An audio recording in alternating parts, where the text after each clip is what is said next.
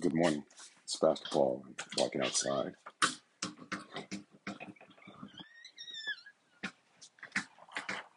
I hope this Monday morning is doing well for you.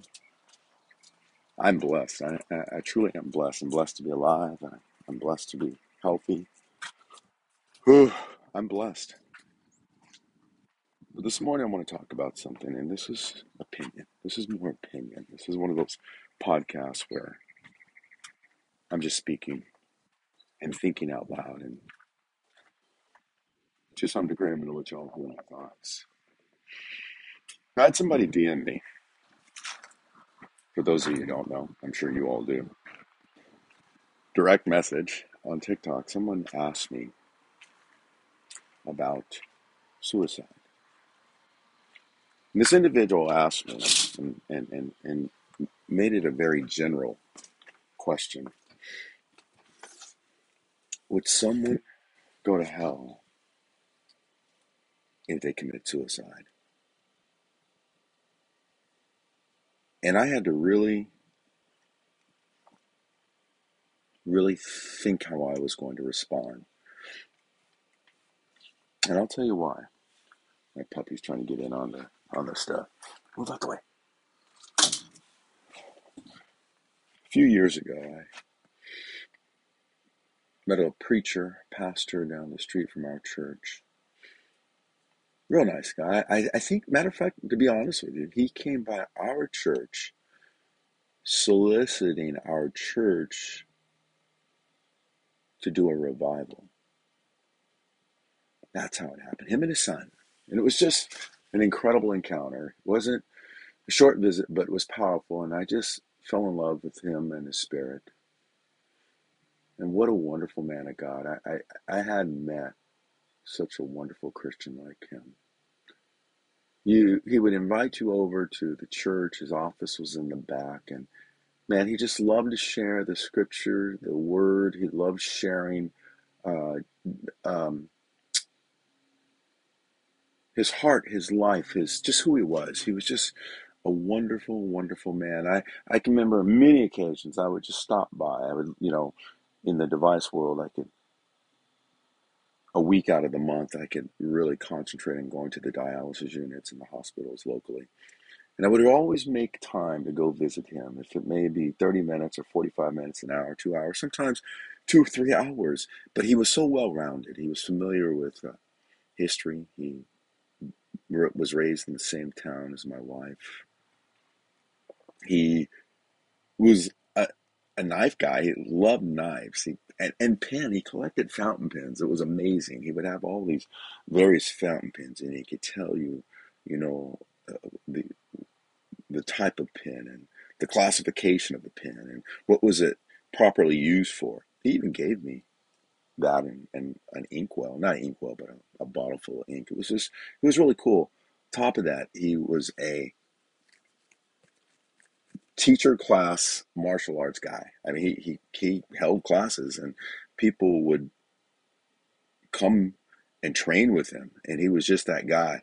And he was just a well super around his kids, man. His kids were fabulous. Well behaved, all serving the Lord.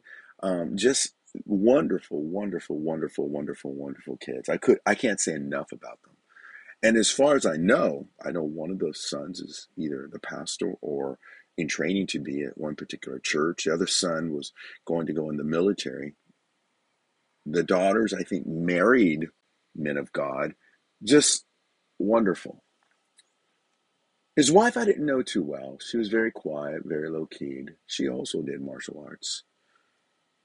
But when I met with him, it was always him and I. We talk about scriptures. We talk about the Baptist movement. We would talk about denomination. And we weren't like-minded in a lot of ways when it came to Baptist and King James Version versus no. But our love in a spiritual way just superseded. I loved him. I loved him. I loved him. I loved him. And he was just a super duper well-rounded guy. Man, one particular day, one of those awesome weeks that I'm going to be off, and not be off hour, I should say, be able to, in my career, be able to work in his area. I can make some appointments with the local hospitals and dialysis units there and squeeze him in and spend some time. So it was one of those weeks, and I was going to make this particular day that day. And I remember texting him and, hey, dude, I was passing by the church just close enough to the church where the moment I drove right past it, he'd be texting me back like, come on in. And I'd be stoked pulling in. That was my plan. So I'd always do that. So I would text him probably about 3 or 4 miles prior. Or no, I should, that's exaggerating. Maybe 3 or 4 blocks prior to him. So I'd be leaving my church before I'd pull out on the road. I would text him like, hey, dude, I'm in the area. You want to talk? And as I started going down the road approaching his church, no text back. And finally, right when I got past the turnoff, I got a text back and it like said something and folks, I can't remember, but I roughly remember saying this. Hey, yeah, I'm busy right now, but why don't we talk tomorrow? And the way the text was written was not, he was very formal. Even in this text, I mean, abbreviations and everything was always formal. Even in this text, he was just a top-notch guy. It was just that's the way he was. But this text was short. It was something that I would send, which was informal, to the point, and really not personal. And I remember just getting on the freeway on the way home, just thinking like, hope he's okay. And so I just didn't think much of it. Prayed. Well, let me word that. I probably didn't pray. And then maybe there lies the problem. But we'll talk about that another day. And so I went on with my evening, and it probably being pretty busy, I didn't think much of it. But I knew the next day I would go see him. Well, I get up early that next day, and once again, I'm here for the whole week. And I said, I'm going to make it a point to really squeeze in and see him today. So I did. When I jumped on the freeway, going in that direction. I got a phone call from one of my deacons. And he says, hey, Pastor Paul, have you seen the news? But he said it in a very concerning way, a way that I was really worried. I immediately thought, oh no, what happened to the church? That was my first thought. My dad, I was just thinking of building and all the things that go with it. And I was, oh. And he says, your friend is on the news. The police are at his church. And I said, what? So I had to pull over on the freeway. I pulled over, put on my hazard lights. And I said, say again? He says, well, I'm assuming you haven't seen the news, but your friend, the pastor,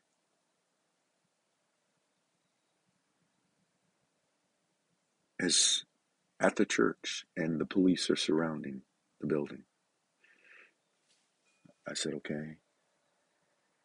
And I didn't know what to think. I didn't think anything bad. I just thought, what happened to my friend? Was he robbed? Did somebody hold him at gunpoint? Because he was at the church all the time. There was the church building in front, and behind the church in a separate building was his office. I could only imagine, did something happen? Because man, the neighborhood, while they probably didn't know him personally, he was doing wonderful acts of kindness in the neighborhood. And I guarantee people didn't know it. He never told me about it, but I analyze things. And I just figured, did somebody come and hurt him because of his benevolent heart? He could protect himself. So I drove immediately to the church. And to my surprise, my friend was in a standoff with the Phoenix Police Department. And in the process, he took his life by gun.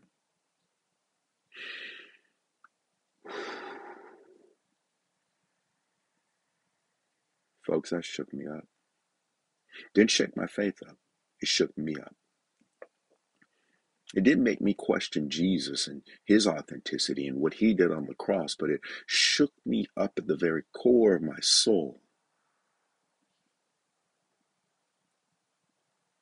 I ask myself over and over again, dear Jesus, you know the life that Nick lived. You know that he had a servant's attitude. Oh, I would just wrestle with this. Because you got to understand, folks, it's not at this point as human beings, at this point, I was struggling with this to some degree, thinking, how can one kill yourself?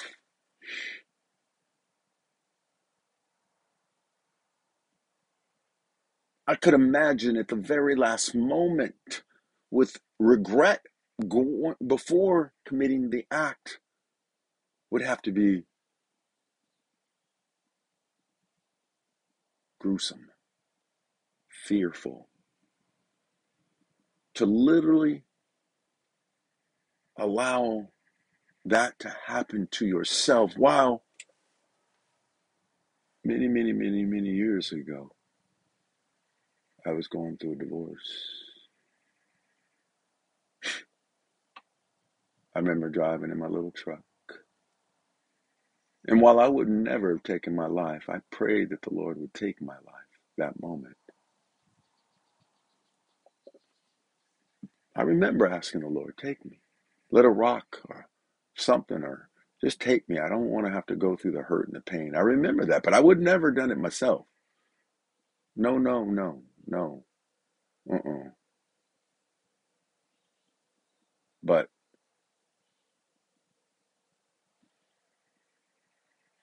Nick took his life. I'm sorry, I shouldn't have said his name. I won't say his last name. I will say his first name.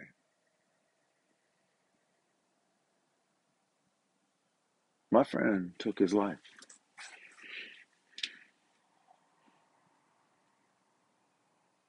And I'll never know why.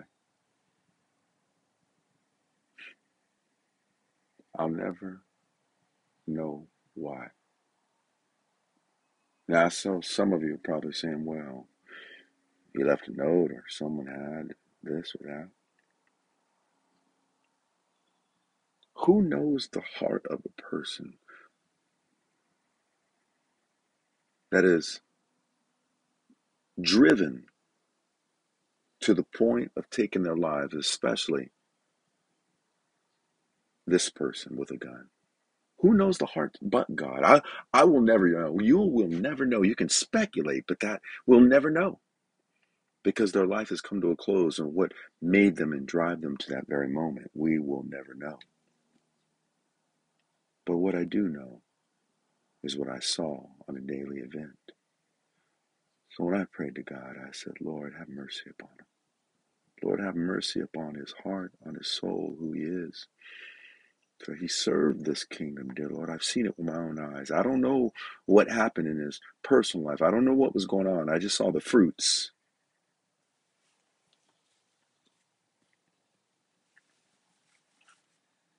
And that event changed the rest of my life with regards to suicide.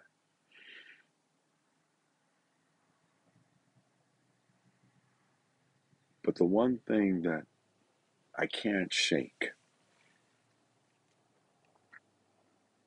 when it comes to my brother Nick, and I know theologically I can answer all of this, guys. I get it. We can answer all of this with a verse, and the verse is enough. This is where I'm just telling you my thoughts in my heart. The verses that support things that happen, what we do, where we're from, our origin. I don't question anything in the Bible, but this is the struggles internally in my heart and in my mind. But I can't help but think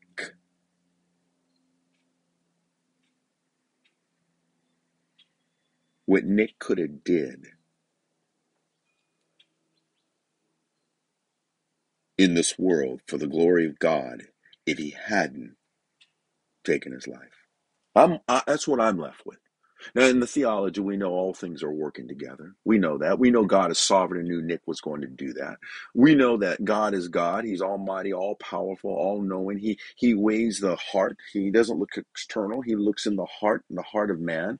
And we have to depend that he's a righteous judge. We know that theologically, but I'm struggling in my reality of my flesh. Lord, please have mercy upon him. Because now it's personal. Suicide is at my front door. It has taken somebody. This wasn't the poster child for suicide, folks. In my heart, this gentleman was not the poster child. Some of you might say, "Well, who is the poster child?" I'm not quite sure because now it's been brought to my attention that a suicide affects every one of us. Doesn't matter what they might look like or not look like. It doesn't matter their occupation. It doesn't matter their age. It doesn't matter their ethnicity. It does not matter their social economical status.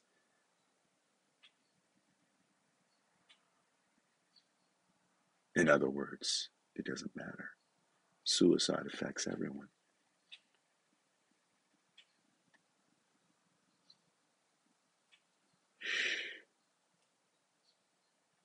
But I have to go back to this. Suicide is an option that comes with finality in the physical form. It is an option that comes with a finality, something that cannot be reversed. It is final.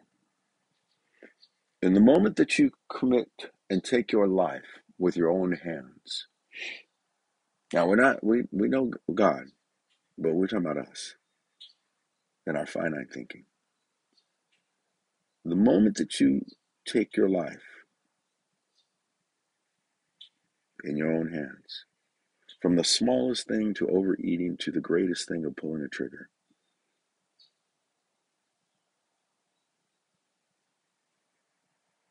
what do you think happens? You transition from time and space and the things of this world into eternity. This is what happens. We'll leave that right there. But what did you not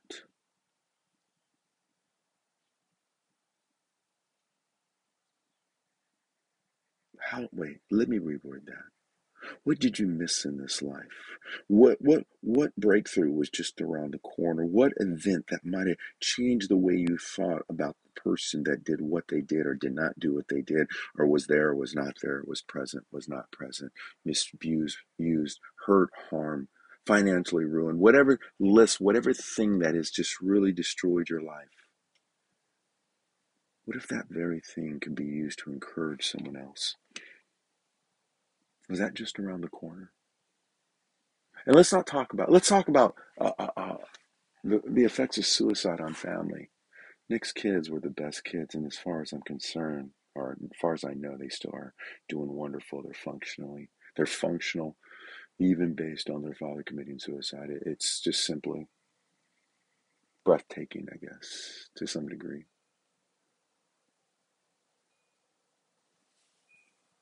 But that's what I see of them. But what really hurts them? What really bothers them that even the mention of their father's name brings pain? Because it has to affect you that the dad took his life. But let's go beyond Nick, the sister, the mother, the father, the aunt, the uncle. We are left with the pain. You transition from life to eternity. We are still in the land of the living, left to ponder why you did what you did.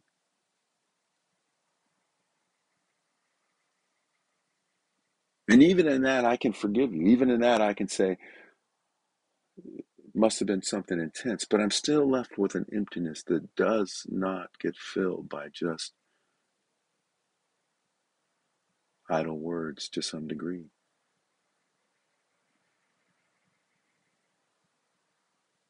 I still believe in God. I still believe in Jesus, but I plead with Jesus about my friend Nick.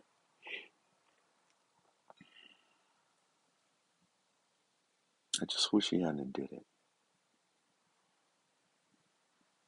There was so much that could have been said if I'd only known. So, folks, if suicide has ever been on your radar,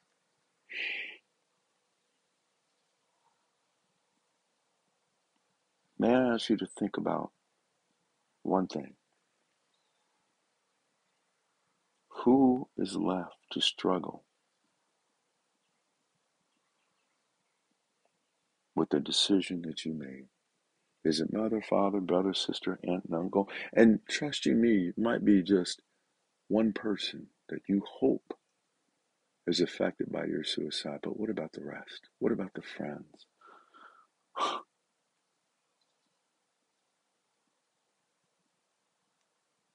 Please don't. Please don't take your life. Let me be the first one to say it. I love you. I really do love you. I love you. I love you. I love you. I know I don't know you. I know I don't know you. I don't know you. I've never met you, but God has told me that I'm supposed to love the Lord and I'm supposed to love my neighbor. If you live in this world, my neighbor, that doesn't mean everybody's going to love me back. And that doesn't mean that we're in all cases, I'm going to be best friends with everybody because some people ain't going to love me back. But I'm just here to tell you, I love you and I care for you. And I don't want to see you take your life. Please. If Nick was here, I'd say, Nick, just talk to me. But Nick ain't here no more. So I'm saying it to you. Talk to somebody. Grab somebody. Somebody you love and trust. Somebody that will listen to and share your heart with them and let them know what you're going through. Because I'm left with the I don't know. What could I have said to Nick to change his thinking? I didn't get that opportunity. Give someone in your life that you care for, that one person, before you make any kind of decision, and share what's on your heart with them. You'll bless them more than you can imagine. And the blessing you receive out of that might be the very thing